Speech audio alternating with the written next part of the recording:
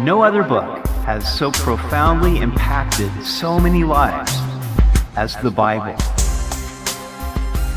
Welcome to Simply the Bible, the Through the Bible teaching program of Pastor Daryl Zachman of Calvary Chapel, Treasure Valley. Today, we see how Solomon wisely prepares to build the temple for the Lord. It's a great lesson in how God blesses good planning and preparation. We hope you'll join us as Pastor Daryl continues in 2 Chronicles chapter 2 on Simply the Bible. A great project requires great planning and preparation.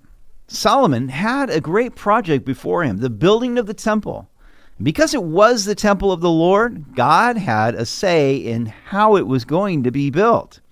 David had set aside many materials for the project, and now it was Solomon's job to move forward and begin the work. We continue in 2 Chronicles chapter 2. Then Solomon determined to build a temple for the name of the Lord and a royal house for himself. Solomon selected 70,000 men to bear burdens, 80,000 to quarry stone in the mountains, and 3,600 to oversee them. Now, the key to understanding Solomon's heart in all of this is in verse 1, that Solomon was determined to build this temple for the name of the Lord. Solomon knew that it was for the glory of God, and therefore it had to be great. It had to be right. And he was also at the same time building a royal house, a palace for himself. Now, this would require a great labor force of those bearing burdens, quarrying stone, and also those who would oversee them. Verse 3, Then Solomon sent to Hiram, king of Tyre, saying, As you have dealt with David my father, and sent him cedars to build himself a house to dwell in, so deal with me. Now Hiram, the king of Tyre, had been friends with David. Tyre was a Phoenician port situated on an island off the Mediterranean coast. It was north of the white cliffs that marked the northern border of Israel, and specifically in the tribe of Asher. We know from 1 Kings 5 that Hiram sent his servants to Solomon to congratulate him in becoming king, and no doubt to seek good relations with Solomon as he had had good relations with David.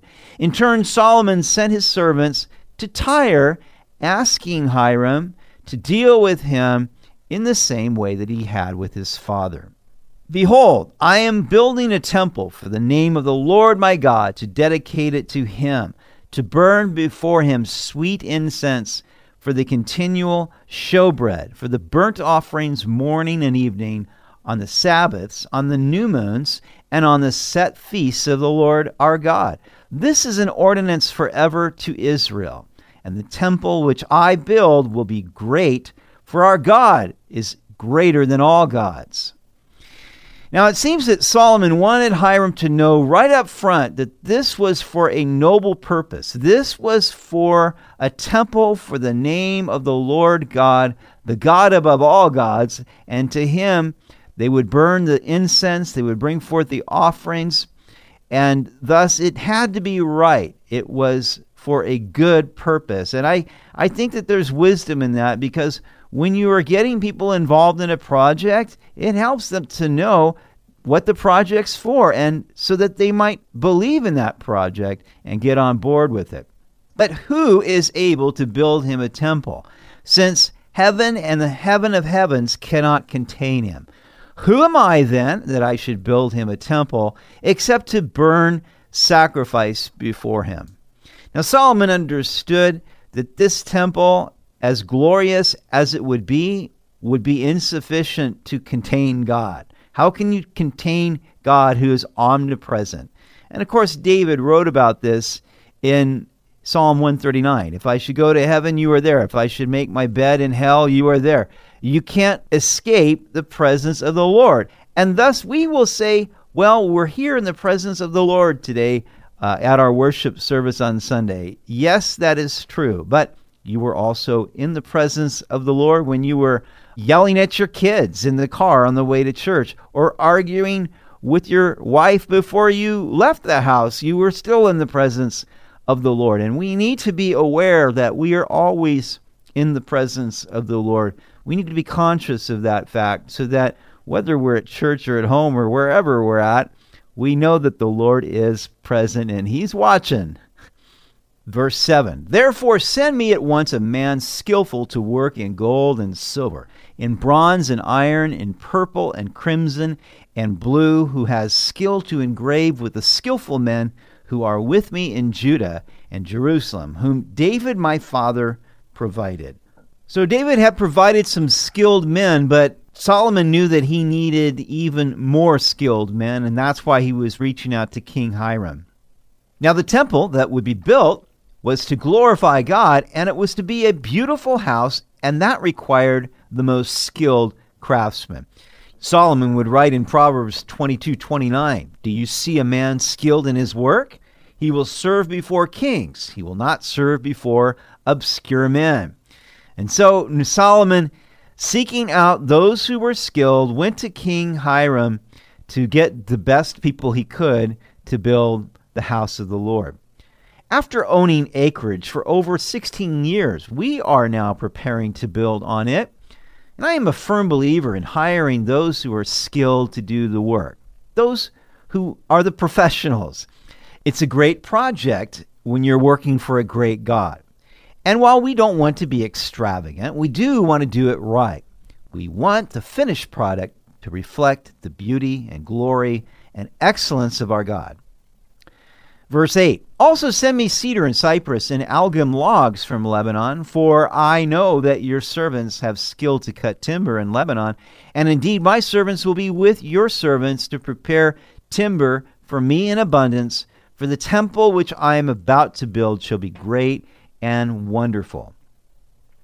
Now the fragrant cedars of Lebanon were famed throughout the ancient world. They were very old trees with hard, beautiful wood that was excellent for construction since it was resistant to decay and insect infestation. In payment for your woodcutters, I will send 100,000 bushels of crushed wheat, 100,000 bushels of barley, 110,000 gallons of wine, and 110,000 gallons of olive oil.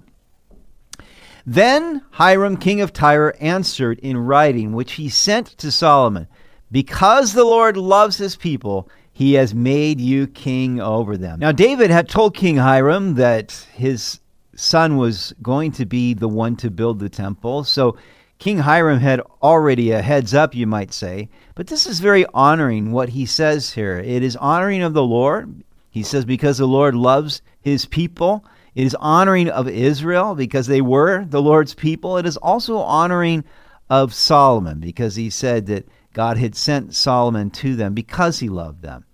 So Hiram also said, blessed be the Lord God of Israel, who made heaven and earth, for he has given King David a wise son, endowed with prudence and understanding, who will build a temple for the Lord and a royal house for himself. So he gives glory to God as a result of all of this. And now we don't know if King Hiram was a believer or not. He lived in Phoenicia, which was an idolatrous country, but evidently he was impressed with David and with David's son Solomon and with the temple that they were building and even with Solomon's wisdom. And you know, this is what Jesus told us to do. He said, to let our light so shine before men that they will see our good deeds and glorify our Father in heaven. And this is sort of the way it went down as Solomon is reaching out to King Hiram saying, look, you're the best at cutting down the timber and we need your skill, and also showing him that this was a very great project he was involved in for the Lord. And so King Hiram was obviously impressed and said, blessed be the Lord God of Israel. That's the kind of witness that we should have among those who are unbelievers. And now I have sent a skillful man, endowed with understanding, Huram, my master craftsman, the son of a woman of the daughters of Dan, and his father was a man of Tyre, skilled to work in gold and silver, bronze and iron, stone and wood, purple and blue, fine linen and crimson, and to make any engraving and to accomplish any plan which may be given to him.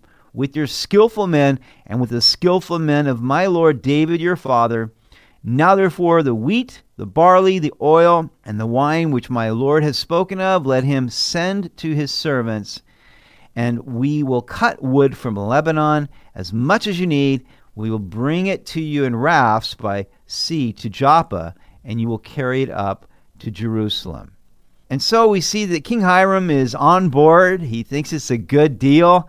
He wants to be part of this project. He would send this skillful man, an artisan, Huram, who was the son of a Israelite mom who was from the tribe of Dan, and his father was a Phoenician from Tyre, and he was skilled in working with metal and wood and linen, and therefore he would be the one to do all of this fine work.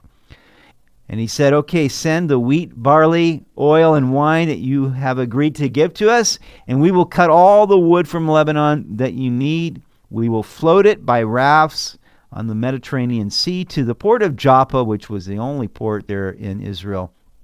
And then King Solomon's servants would take it the 35 miles from the port of Joppa to the building site in Jerusalem. And so in this project, God would be using both Jews and Gentiles, which is significant because the temple, although it was to be built by the Jews, it was to be a light for the Gentiles. God's purpose in building the temple was that all of the nations of the world could come and worship him.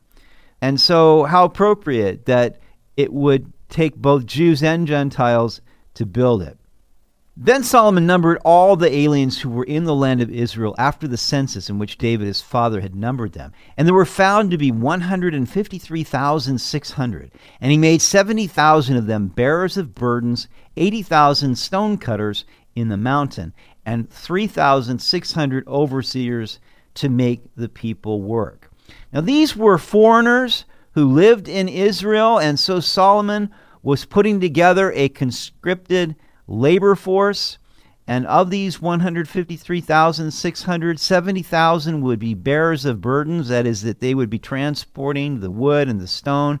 80,000 would be stone cutters. 3,600 would be the overseers or foremen. And then over all of these, there would be 250 Israelite chief officers, according to chapter 8, verse 10. Clearly, it would take a great labor force. There was a great amount of planning and preparation to put together this great work for the Lord. Now, there is no longer a temple built with human hands, but we as the church are the temple of the Holy Spirit, and God is bringing together those who are both Jews and Gentiles to worship the Lord, and God wants us to work together to do our best, because whatever it is that we do, we're ultimately doing for His glory. Therefore, let us do whatever we do with all of our hearts and with excellence, always seeking to give God our best. You've been listening to Simply the Bible, the Through the Bible teaching program of Pastor Daryl Zachman of Calvary Chapel, Treasure Valley. For more information about our church, please visit our website at calvarytv.org. To listen to previous episodes, go to 941thevoice.com or check out our iTunes podcast. Tomorrow, we will see where Solomon builds the temple on the site purchased by David, along with making all its furnishings and utensils. It's a glorious place to worship the Lord. We hope you'll join us as we continue in the book of 2 Chronicles on Simply the Bible.